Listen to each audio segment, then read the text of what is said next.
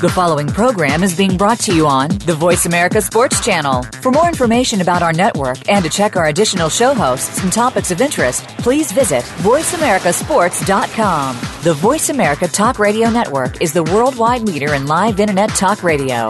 Visit voiceamerica.com. The views and ideas expressed on the following program are strictly those of the host or guests and do not necessarily reflect the views and ideas held by the Voice America Talk Radio Network, its staff, and management. The horses are at the gate. And they're off. Welcome to Winning Ponies. With a weekend coming up, this is the spot to be for news, handicapping, and spotlights featuring the winners behind horse racing today. Now, here's your host, John Englehart, racing's regular guy. And welcome to another edition of Winning Ponies. Glad you joined us. Have some top guests, two new ones today.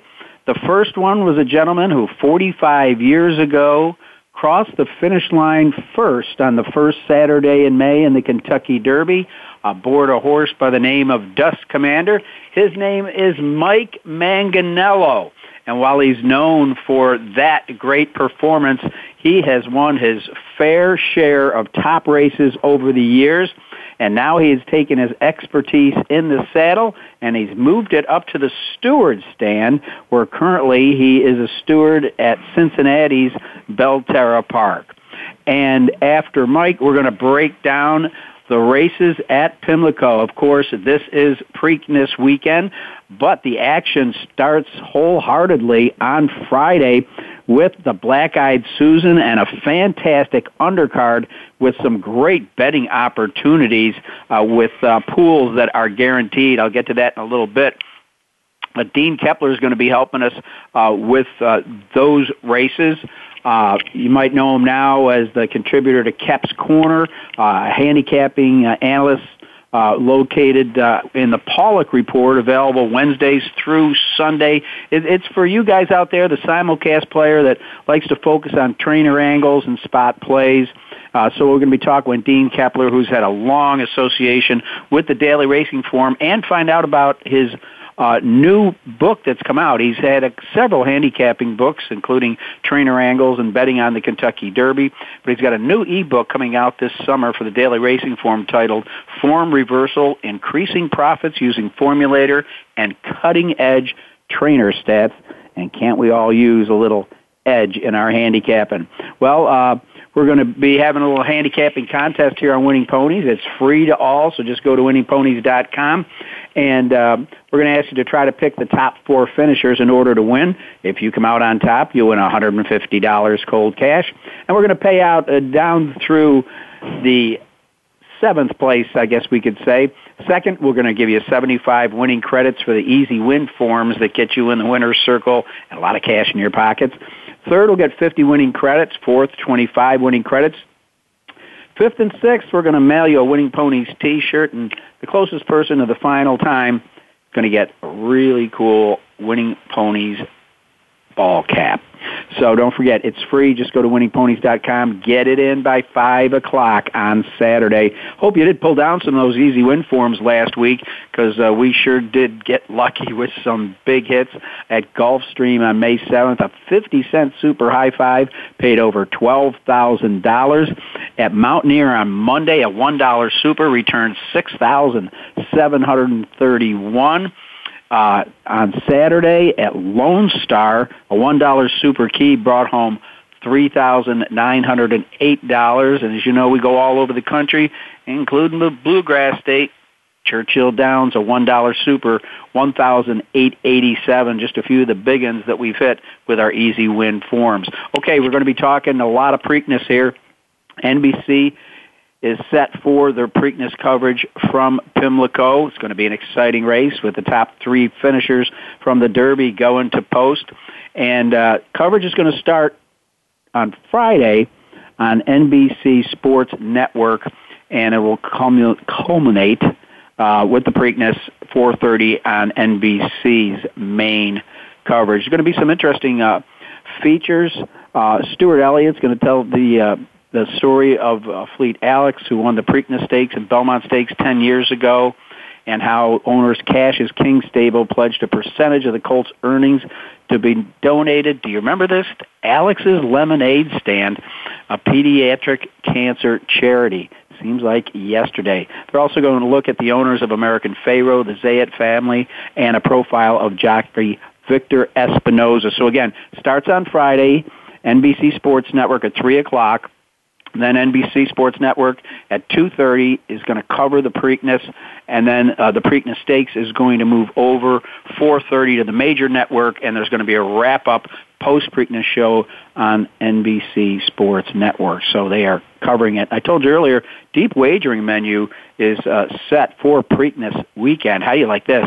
The Maryland Jockey Club is going to offer bettors a guaranteed pool of $1.5 million on Saturday for the late pick 4. How about that? $1.5 million up for the late pick 4 during Saturday's program.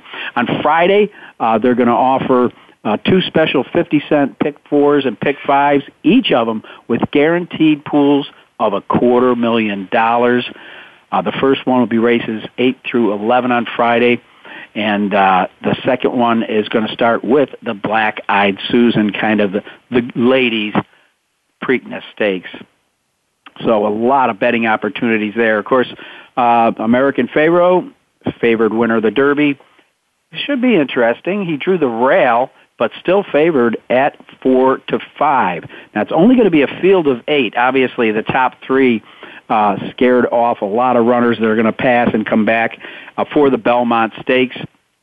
The lines maker at Pimlico's made it American Pharaoh at 45. Dortmund 7-2, firing line at 4-1. And Bob Baffert said the draw was not ideal. He's just glad he didn't draw that for the Derby. So from the rail out, we've got American Pharaoh and Dortmund, those two down on the inside. Then the newly purchased Mr. Z, now owned by Calumet Farm. The ever-improving Danzig Move, Long Shot Tail of Verve, Bodhisattva, Divining Ride, and Gary Stevens loves having firing a line out on the outside in the Preakness. So that's a look at the lineup right there. So, again, they're going to have guarantees for those exotic pools. So you're definitely going to want to check it out at Pimlico. Weather report sounds like it's going to be mostly sunny. So let's keep our fingers crossed we've got an honest track. Looks like California Chrome, who, of course, is on the other side of the pond. He has been entered in the July 4th Coral Eclipse Stakes. Not sure that that's going to be exactly where he's going to go.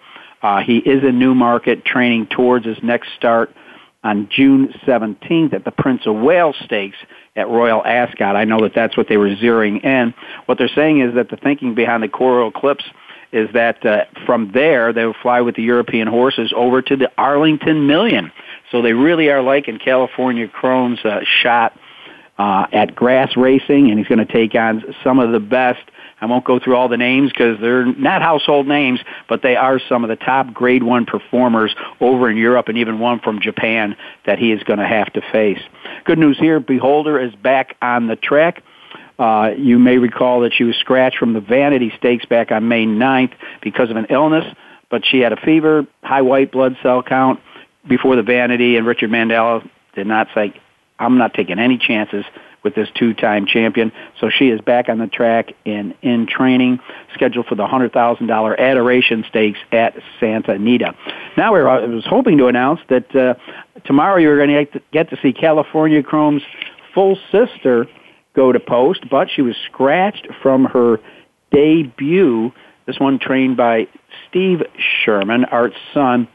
Says she got sick, going to have to scratch her. Just a little virus, but just enough to set him back and cause him to miss the race. So they hope that Hope's Love, who was going to be the 8-5 morning line favorite, will get back on track. It certainly will be interesting. It's nice to know that there's a full sis to California Chrome out there. So let's take a look now at some of the races that we handicapped last week with Matt Bernier from the Daily Racing Form. Bit of an upset, and I really have to admit my friend Ed Meyer called me out in this one. He said, what were you guys thinking when you passed on Made from Lucky and went to 2 weeks off. Well, 2 weeks off, a Pletcher trainee who just shot a 104 in its third career start. It had 2 wins and a second. Had no excuse at all. The horse had great speed. Matt had seen the horse run, and we both really liked. And I think a lot of other handicappers liked 2 weeks off. And to be honest with you, at the top of the lane, the son of Harlan's Holiday looked pretty darn good. But coming fast and furious was Made from Lucky. And why were we scratching our head after the race? You look close. Made from Lucky in the Rebel Stakes ran second to a horse by the name of American Pharaoh, then came back, was beaten 9 lengths to American Pharaoh in the Arkansas Derby, but Pletcher switched to blinkers for this race. So Made from Lucky, son from Looking at Lucky, may well be going on to the Belmont Stakes. From there, we took a look at the Ruffian. And this one you could have taken either of the Kieran McLaughlin horses. The one that got it done was Wedding Toast. If you got to see this race, just a beautifully judged race by Jose Lezcano.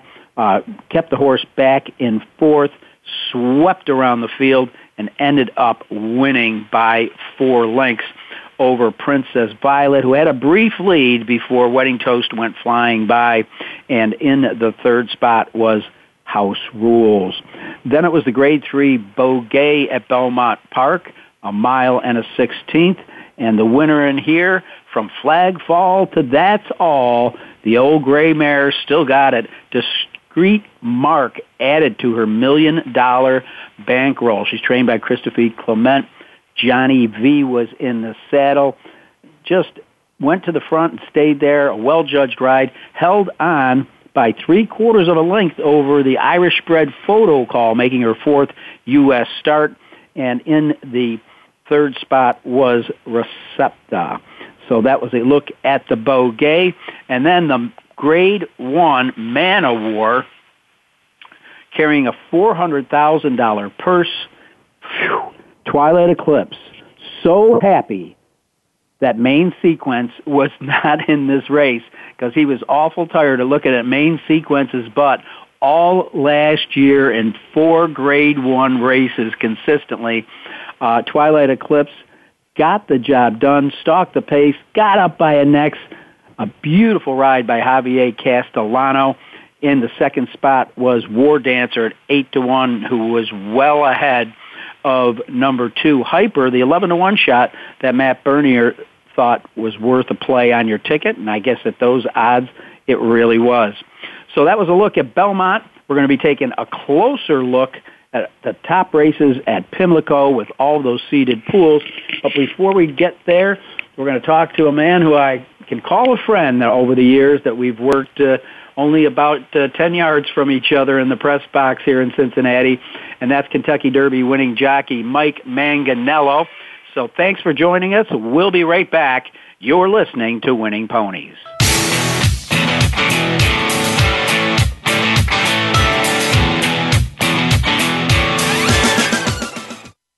The opening kickoff is a beauty. There's a fly ball deep right field. Back goes O'Neal. He's at the shot. Got it with 2.8 seconds left. To left.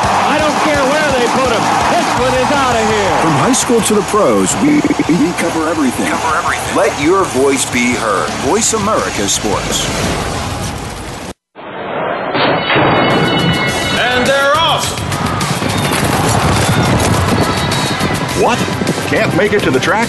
You can still get all the action with winningponies.com, the home of the easy win form, the most accurate predictions on thoroughbreds, quarters, and Arabian horses at most American and Canadian tracks. Whether it be the Triple Crown, Breeders' Cup, Travers, Haskell, or your daily races, don't worry, let winningponies.com make some money for you.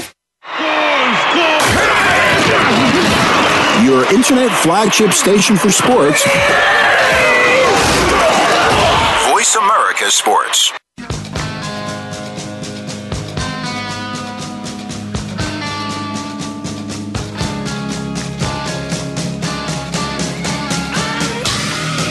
You're tuned in to Winning Ponies with your host, John Englehart. Got a tip for us? Need a tip from us? If you want to talk with John or his guests, the phone lines are now open toll-free at 1-888-346-9144. That's 1-888-346-9144. Or you can send an email to show@winningponies.com. Now, back to Winning Ponies with John Englehart. All right, I gave you a brief look at his bio at the top of the program. It's a very well-known name, Mike Manganello, of course, best known to some of you youngsters out there as the winning rider aboard Dust Commander. And this year we are celebrating the 45th anniversary of that win. Mike, does it sometimes come back to you like it was yesterday? It does at this time of the year, always. Well, my question is, as I went back and researched your career, of course, there's a lot of other big races that you won, and you really were a big name in the Kentucky circuit when you raced around here, winning some of the top races at Churchill and Keeneland. But how does a kid from Hartford, Connecticut, make his way to the Bluegrass? Well, like you said, I started in New England riding, and I was riding for a trainer called Paul Martino that wanted to come out to Ohio at Thistledowns, and so I worked my way to Thistledowns for several years, and then eventually worked my way into Kentucky, riding at Churchill and Keeneland. And now you showed me a photo, and this was something else that is the rare guys that I believe were in the 1,000 win club. And was it you and Art Sherman in that photo? Yes, it was. That was back in 66, somewhere around there, at I believe Randall Park. Yeah, that was a great photo, and you told me during all, if we rewind a year ago, California Chrome, that Art Sherman, from everything you'd seen on his interviews and like that, hadn't changed a day, and that he was a class act back then as he was with California Chrome. Yes, he was. He was always laid back kind of rider, and just real humble. And whenever you talked with him, you could enjoy the conversation with him.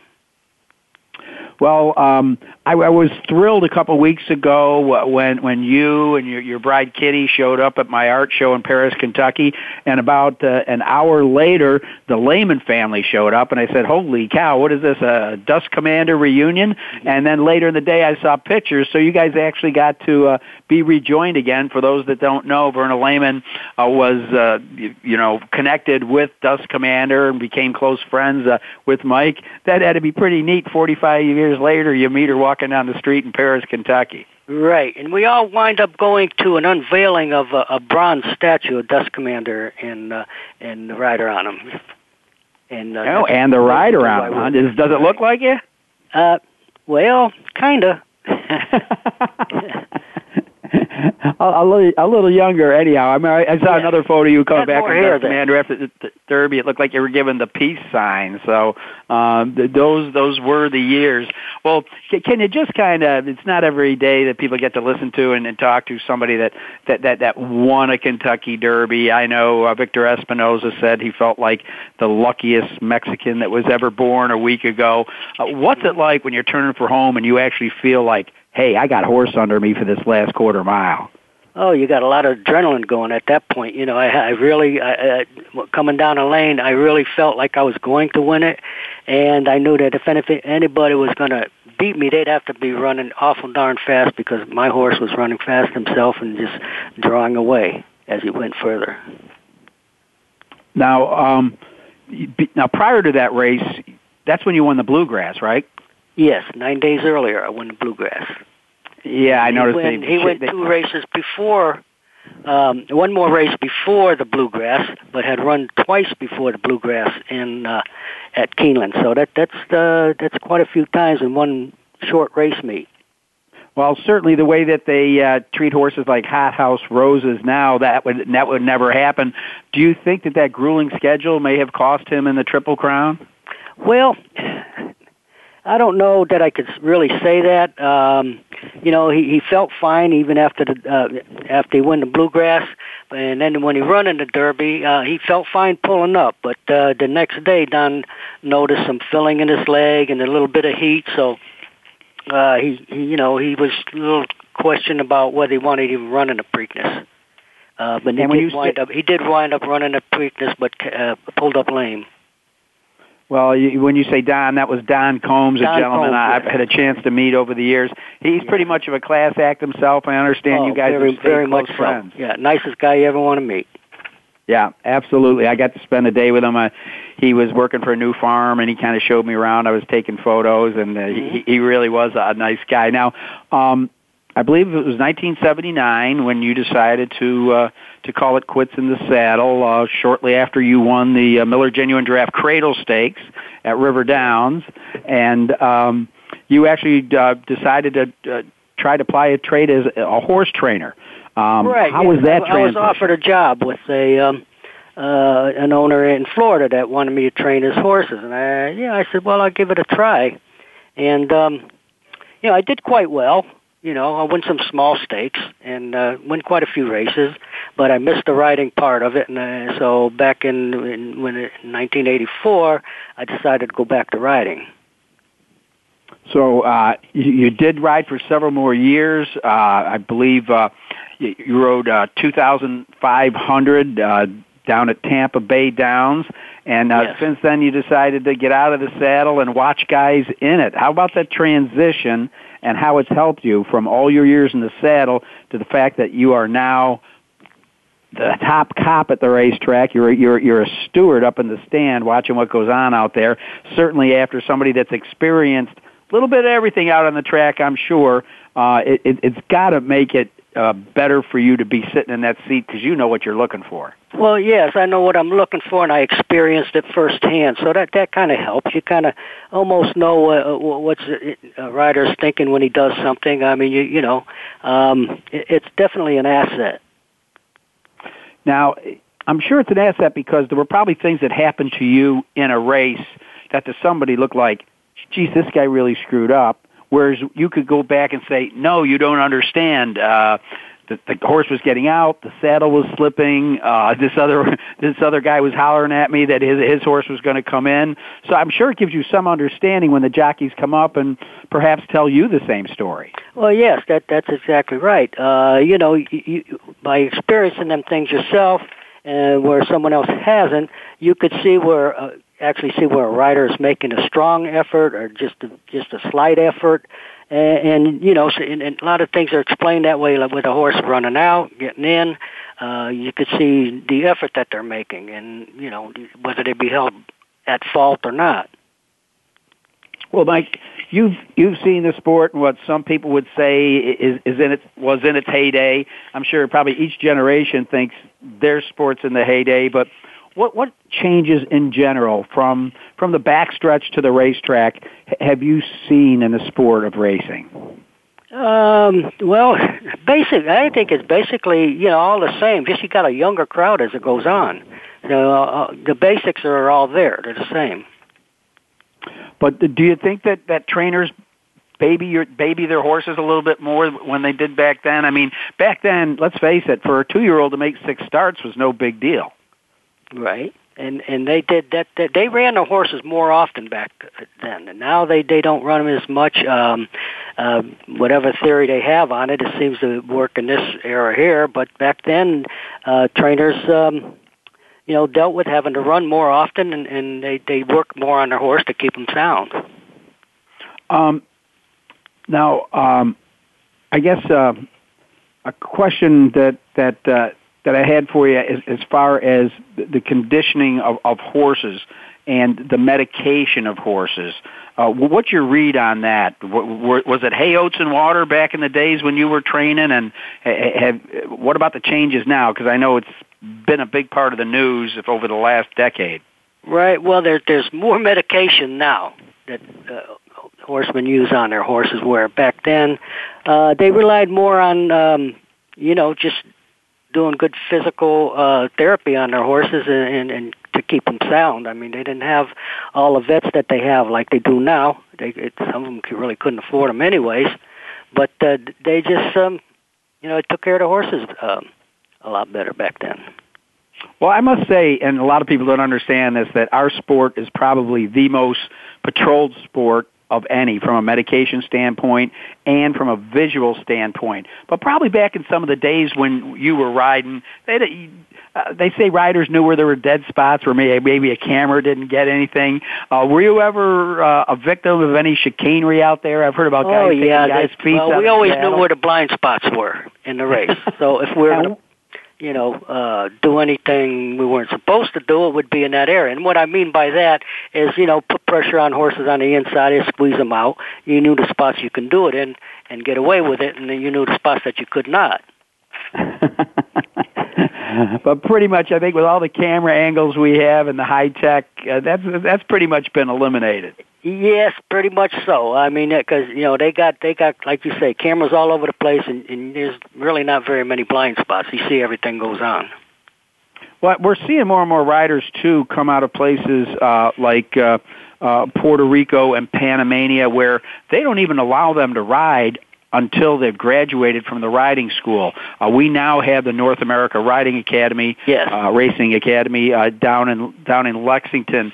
Do you notice that some of the younger riders come up more polished and with more experience because of these schools? Yes, I do. I always thought that, that like you say in South America, they have them schools also, and them riders that come up from there, there could be apprentice riders, and they look well polished. Yeah, I definitely noticed that. I noticed that a guy by Angel Cordero spotted a young John Velasquez down in Puerto Rico and decided to take him under his wing, and they've done awful well together. Well, Mike, listen, I read something recently that you have been one of the choice few selected from Central Kentucky to take part in an event that I'll just say Real Men Wear Pink. You can straighten me out on the right name about it, but what's it involved, and why are you involved in it, and what does it mean? Well, it's 12 of us here in the Lexington area. We've chosen to partner with the American Cancer Society, and we will wear something pink to raise awareness of breast cancer through the months of September and October. And it's after once the campaign starts, everyone can be able to go onto a website to donate their favorite man's profile and donate money to whomever they want. So I know you always wear that dapper leather vest a lot when you're around the track. Am I going to start seeing a pink shirt underneath that during the day? Yeah, you more than likely will. Yes. Well, I'll keep an eye out for pink stuff. You look good in, Mike. Well, what does the future hold? In my opinion, and people can hear it in your voice, even though it was 45 years ago since you won the Kentucky Derby, you're young, you're energetic. What does the future hold for Mike Manganello? Well, I'm just going to keep working, with the races until I feel like I don't want to do it anymore. But I don't see that in the near future. I don't either, because like I said, you've always got a twinkle in your eye, you got a sprite step, and you seem certainly younger than your date of birth is on your certificate. Well, I kind of feel that way, at least in my head. Well, good. Well, keep it up, Mike. Like I said, it's been a pleasure to get to know you over the years. I've really enjoyed it, and I wish you best of luck with your efforts with Real Men Wear Pink, and I will most probably see you at the races tomorrow. Okay, John. Good talking to you. All right, we've been talking with Kentucky Derby winning jockey Mike Manganello, Dust Commander, 45 years ago. Well, perhaps the biggest race in New York happens tomorrow. Why do I say that? Because should American Pharaoh win the Preakness, that makes the Belmont Stakes the biggest race of the year in New York. So Naira will be watching it very close, and we have with us Dean Kepler to break it all down from Pimlico. Thanks so much. You're listening to Winning Ponies.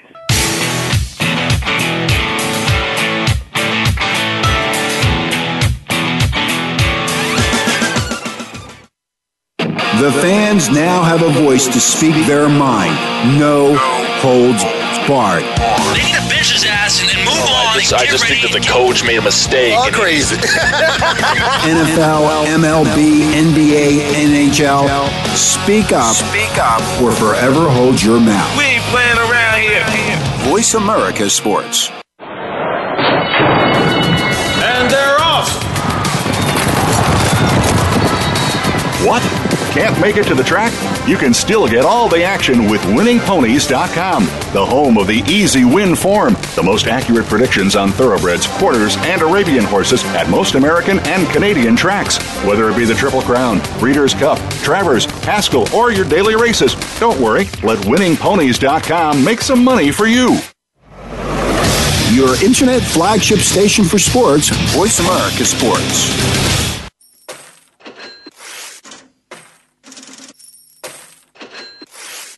You're tuned in to Winning Ponies with your host, John Englehart. Got a tip for us? Need a tip from us? If you want to talk with John or his guests, the phone lines are now open toll-free at 1-888-346-9144. That's 1-888-346-9144. Or you can send an email to show@winningponies.com.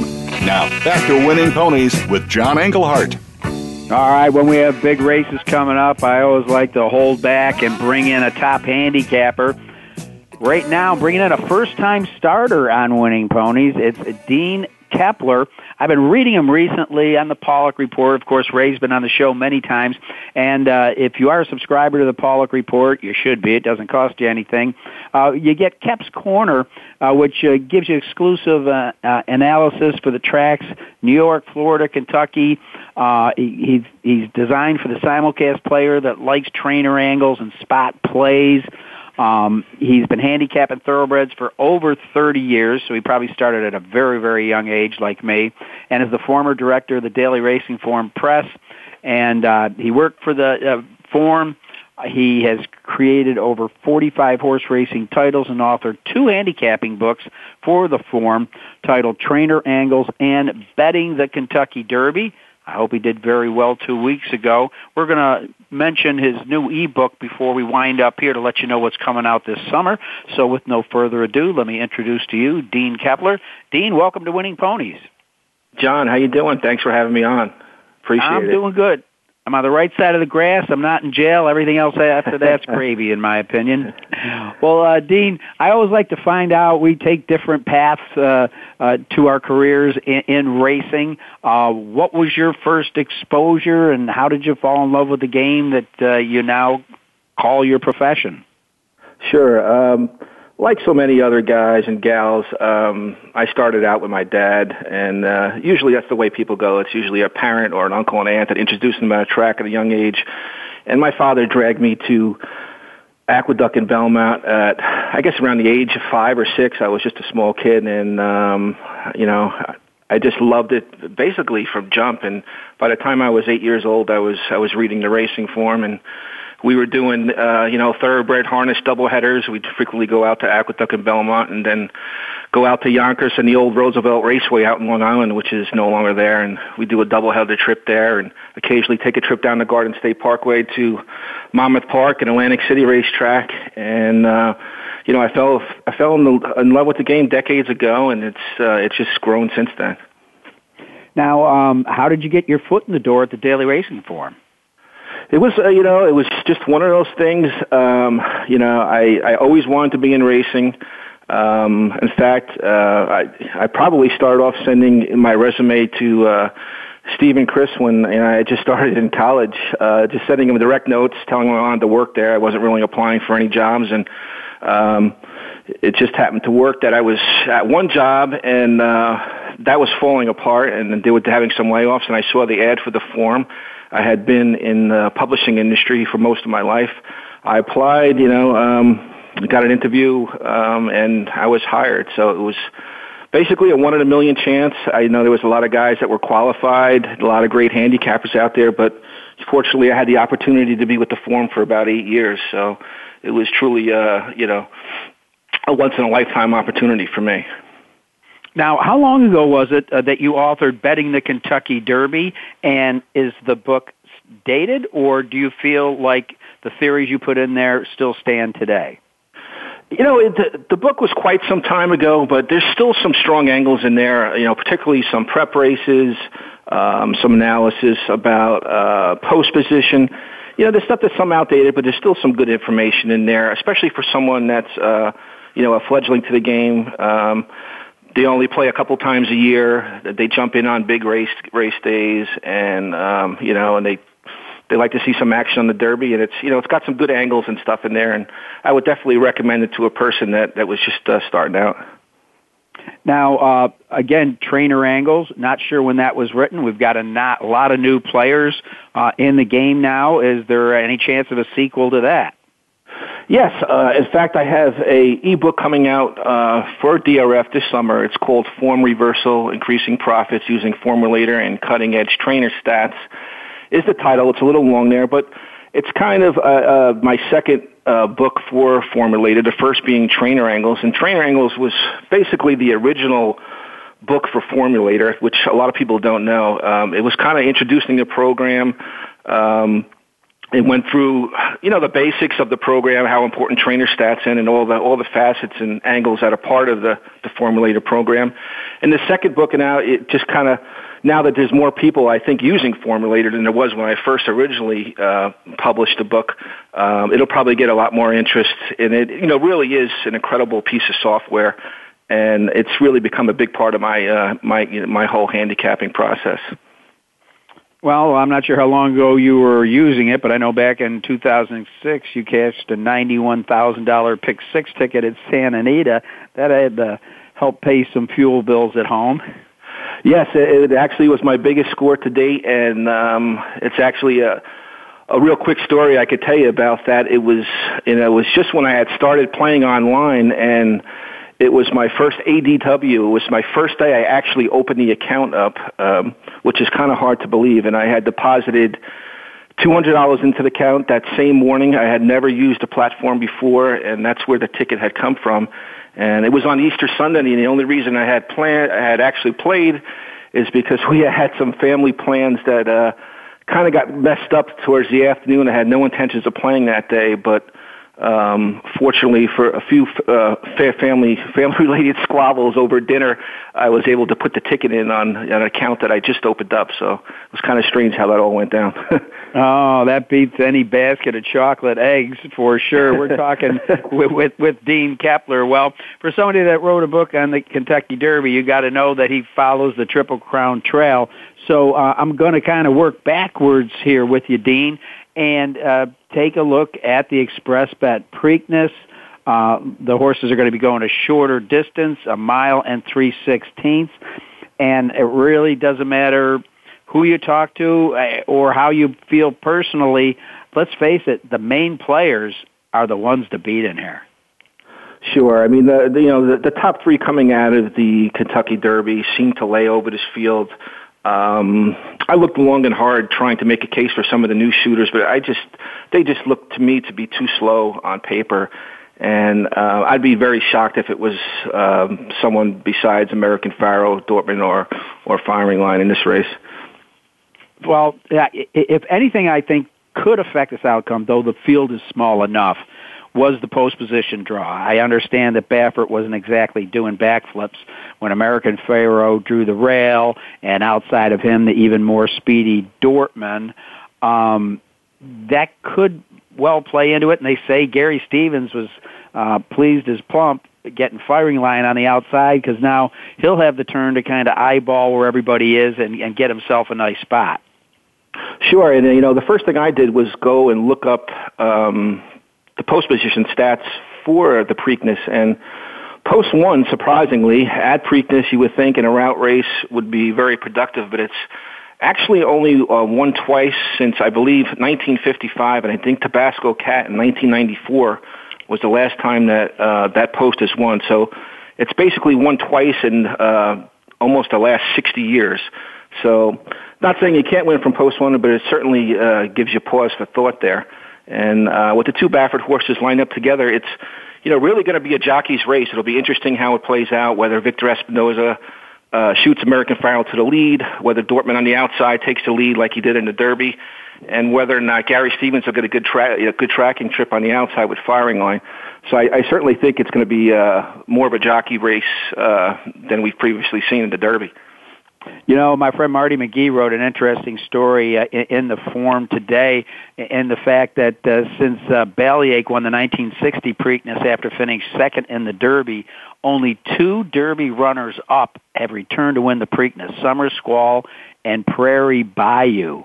And so there were 39 of them who did it and did not come home in the top spot. That doesn't mean that can't change, but even the third-place finishers in the Derby have a better record than the runners-up. And meanwhile, the Derby winners have crossed the finish line first in the Preakness 21 times during that same period. So just kind of an interesting stat but you know, stats are made to be broken. As you recall, in 140 years, nobody wearing the number 18 had ever won the Kentucky Derby, and American Pharoah put that to sleep. Sure. I mean, I was strongly against Big Brown when he was in post 20. And, you know, he kind of made me eat crow that year. He got a perfect trip and won easy. So, you know, the post position in the Derby is it's kind of gone out, you know, by the wayside as far as having some bad posts, with the exception of maybe post 1. You know, I guess you can win from anywhere now. But, you know, it certainly turns out to be a jockey's race in here. And I was on, my selection of the Derby was Dortmund, and I actually thought turning for home he was going to be a winner. I was actually shocked that he dropped back the way he did. I thought he had reasonable fractions. And I was kind of disappointed. You know, I heard some people saying that the rail was bad that day, those that are into track bias, but I'm not, you know, believing that. I just think that he just got tired and he got outfinished. But I'm certainly going to give him another shot coming back in the Preakness. I think he's got the versatility to either take the lead or set off. You know, he could actually close or actually stalk the pace. He's that type of horse. He's a big horse that you could do a lot of things with, and I think he's kind of drawn. I think he's kind of drawn well for that, and it gives his jockey Garcia a lot of options. So I'm going to go back to Dortmund here, even though he disappointed in the Derby. Well, Dean Kepler, I'm kind of in step with you on a couple of reasons. One is the shorter distance could possibly, you know, play into his hand. And let's face it, American Pharoah, while he was somewhat wide on both turns and gave more ground to the horses that he beat, Victor Espinoza really had to go to work on him. And I don't know if he'd ever had such a strenuous race, and I just have to wonder, coming back in 2 weeks, if it took a little edge off American Pharoah, and if the distance in the post could play into Dortmund's hand. Yeah, I mean, he actually really did have to work hard, and as you know, in all his other previous races, he had won rather easily, but he was under a heavy drive there for a while. And what was interesting about the race, I thought too, was that Gary Stevens was smart enough to keep Firing Line somewhat in the middle of the track, away from American Pharoah. He didn't want to get in another dogfight with him, so Gary did just about everything right and still came up short. And the reason I'm against Firing Line in this spot is I just think he's going to be an underlay, and I think Dortmund's going to be an overlay in this spot. I think there's going to be a lot of wagering action towards Firing Line. There's been a lot of talk in the media about how well he's doing, how he's hasn't had a strenuous campaign like some of the other horses. I actually think that Dortmund's going to wind up being the better price over Firing Line. Well, and quite frankly, as my pen works, I've already put a line through Mr. Z, Tale of Verve, and Bodhisattva, which leaves a chance for Divining Ride, Morning Line 12-1, or Danzig Moon, 15-1, a horse who I've seen, he's absolutely gorgeous, and he trained great up to the Preakness, that they may be the bottom of your try-in here if for some reason you're right about Firing Line. Yeah, I mean, I like the race that Divining Rod had in the Lexington, which I thought was good. But the one knock I have against him is the kind of horse that has to be involved early too, and I'm not sure how he's going to fare with as far as the pace setup goes. And Danzig Moon is a horse I like to like too. He trained incredibly well up to the Kentucky Derby. He makes a great appearance on the track.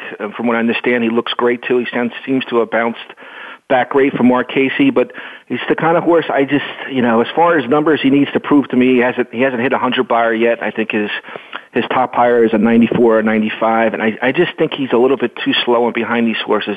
I just don't think he's as good as the top three that we see in here. So maybe for underneath, but I wish I had something more creative, but I'm probably going to key Dortmund on top and perhaps try to get somebody else in the place and show spot that's not the obvious two, and I think you can get some good value there if that's the case. With only 8 horses, it's going to be tough. I wish more went. I see Pletcher decided to totally get out of town and either give his horses a rest or aim for the Belmont. All I can say is, hey, I'd love to see a Triple Crown winner, but in a year where there's so much talent, I got to believe that it's not going to happen. And I'm not saying that American Pharoah is going to get upset on Saturday, but by the time he shows up at Belmont, you're going to see some more fresh faces. And, just like the people of California Chrome whined about it last year, hey, that's the way it rolls, You get horses coming out of the Peter Pan. You get horses that have had 5 weeks race since the Derby.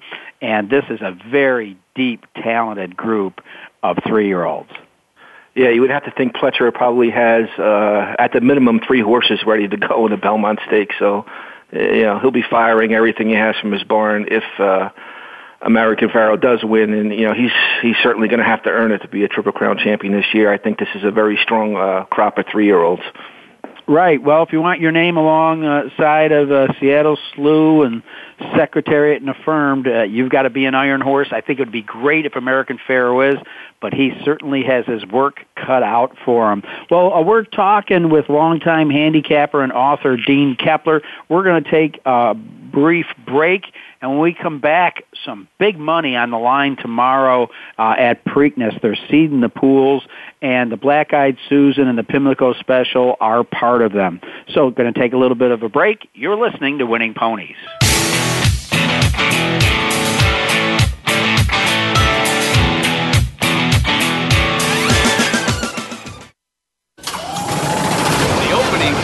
Is a beauty. There's a fly ball deep right field. Back goes O'Neill. He's at the shot. Got it with 2.8 seconds left. To left. I don't care where they put him. This one is out of here. From high school to the pros, we cover everything. Let your voice be heard. Voice America Sports. And they're off. What? Can't make it to the track? You can still get all the action with winningponies.com, the home of the easy win form, the most accurate predictions on thoroughbreds, quarters, and Arabian horses at most American and Canadian tracks. Whether it be the Triple Crown, Breeders' Cup, Travers, Haskell, or your daily races, don't worry, let winningponies.com make some money for you. Your internet flagship station for sports. Voice America Sports. You're tuned in to Winning Ponies with your host, John Englehart. Got a tip for us? Need a tip from us? If you want to talk with John or his guests, the phone lines are now open toll-free at 1-888-346-9144. That's 1-888-346-9144. Or you can send an email to show@winningponies.com. Now, back to Winning Ponies with John Englehart. All right, and with me, Dean Kepler has been capping for over 30 years. He's done recent work where I caught up with him on the Pollock Report, and you can get it again. That is free. It's called Kep's Corner, and he has a new ebook coming out that we're going to mention again before we cut out for this week, so you can kind of put it on your list of things to look for later in the season. Well, coming up, I guess you could call it the girls' version of the Preakness Stakes. It's the Black-Eyed Susan Stakes. They're going to be going 1 mile and an eighth.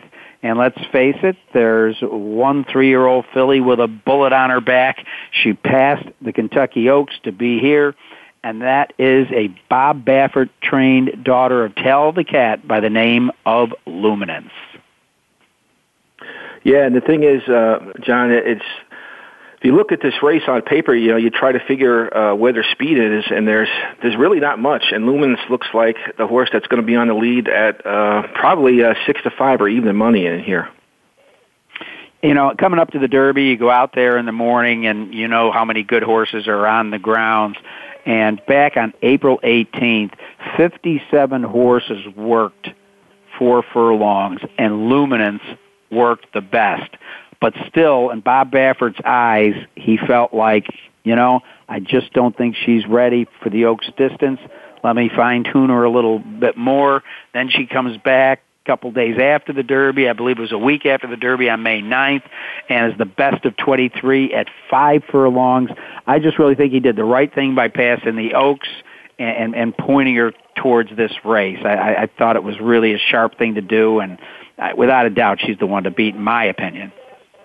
Sure. The one interesting point that came to mind when I saw this race is something I took a special note of on Derby date was the fact that a lot of the Bob Baffert's horses, and a couple of them were short price, did not run very well on the undercard, one being Bayern, the other one being Cat Burglar, who I believe wound up second, and I think the other one was Gimme the Loot. It was, leading up to the Derby itself, a lot of the horses on the undercard did not do well. They were disappointing. So perhaps that's going to translate over to Pimlico. But if you look at Bob Baffert's record just in general at Pimlico, he clicks, I believe, 47 or 48% with all his starters the last 5 years. So it's certainly a lot different than, Churchill Downs. And, I think, he is the horse to beat here. And the thing is, a horse that I like at a price that possibly could upset Luminance is number 9, Keen Pauline, who's 15-1 on the morning line, trained by Dale Romans, who reaches out to top jock Javier Castellano here. I actually liked this horse's last race down at Keeneland. It was a sprint race. The thing about this horse is he really galloped out well past that, and it looked like he was set up well to stretch out this afternoon. I like Dale Romans. He has decent numbers with second off the bench runners. This horse was, no doubt he's light on buyers. He's going to have to step it up in here, but I just got a feeling that we haven't seen the best of him. This filly is by Pulpit. Like I said, he stretches back out today. He has a good prep, and he's certainly going to be a nice price in here.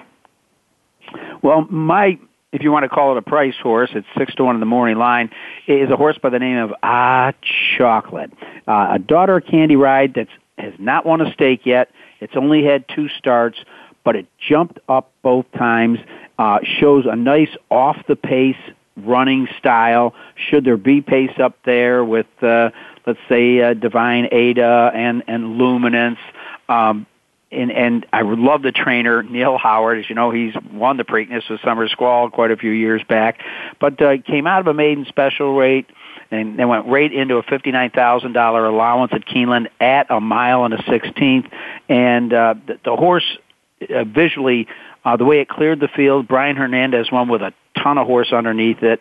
Candy Ride's one of my favorite new hot sires. I kind of like Chocolate, again, underneath. I mean, I'm going to key Luminance on top. I respect your long shot. That's going to be my long shot. I think the other two that are merit consideration are Include Betty, who I believe Tom Proctor is just throwing out the Kentucky Oaks because the horse was not only blocked but steadied for a good portion of the race. And the inside horse that Johnny V's picking up, second-time blinkers, Danessa Deluxe. You give either of those guys a shot to hit your trifecta ticket? Yeah, especially, the one horse you mentioned, Danessa Deluxe. I mean, if you look at her running lines the last couple of races, race before, she was up against Take Charge Brandy. Her last race, Bird on the Wire, who I actually liked in Oaks, was very disappointed in her effort there.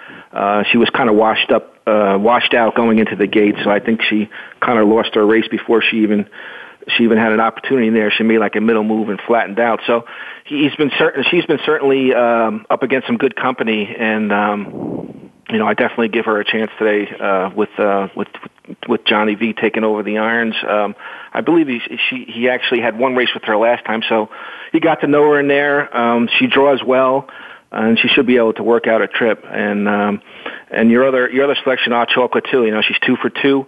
She'll certainly have to step up a bit too, but there's nothing wrong with going against a horse that's been undefeated. So she looks to go 3 for 3.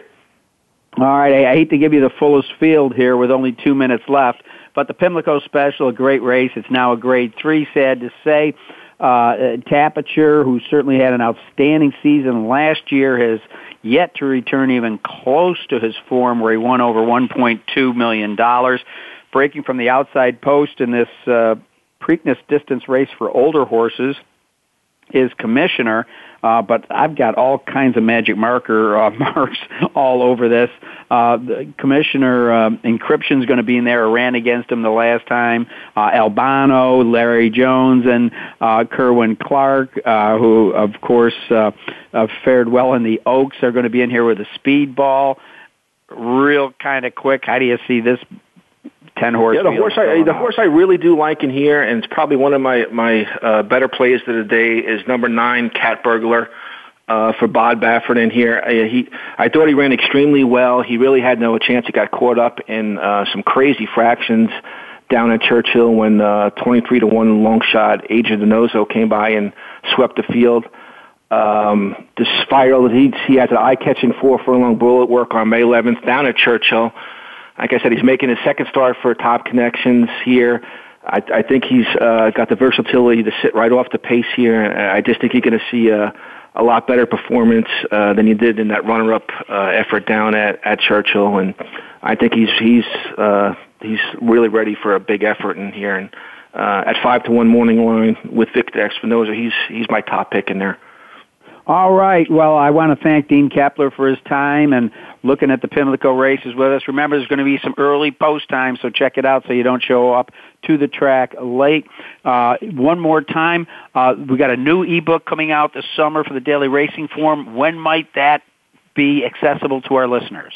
Hopefully, I'm thinking at least before the summer ends. I was told this summer, so I'm hoping by Labor Day. But once again, it's called Form Reversal: Increasing Profits Using Formulator and Cutting Edge Trainer Stats, and it's for people that like to use the software program. I think it's really valuable, and I wouldn't handicap without it now. So I would really suggest using Formulator.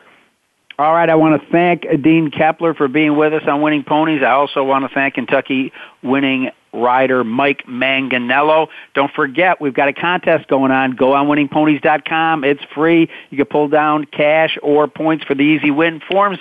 I'm John Englehart, overlooking a manicured turf course past the Ohio River to the hills of Kentucky. Remember, when you go to the races, bet with your head, not over it. Thanks for listening to Winning Ponies with John Englehart.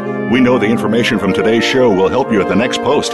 Keep listening for more next Thursday at 8 p.m. Eastern Time, 5 p.m. Pacific on the Voice America Sports Network.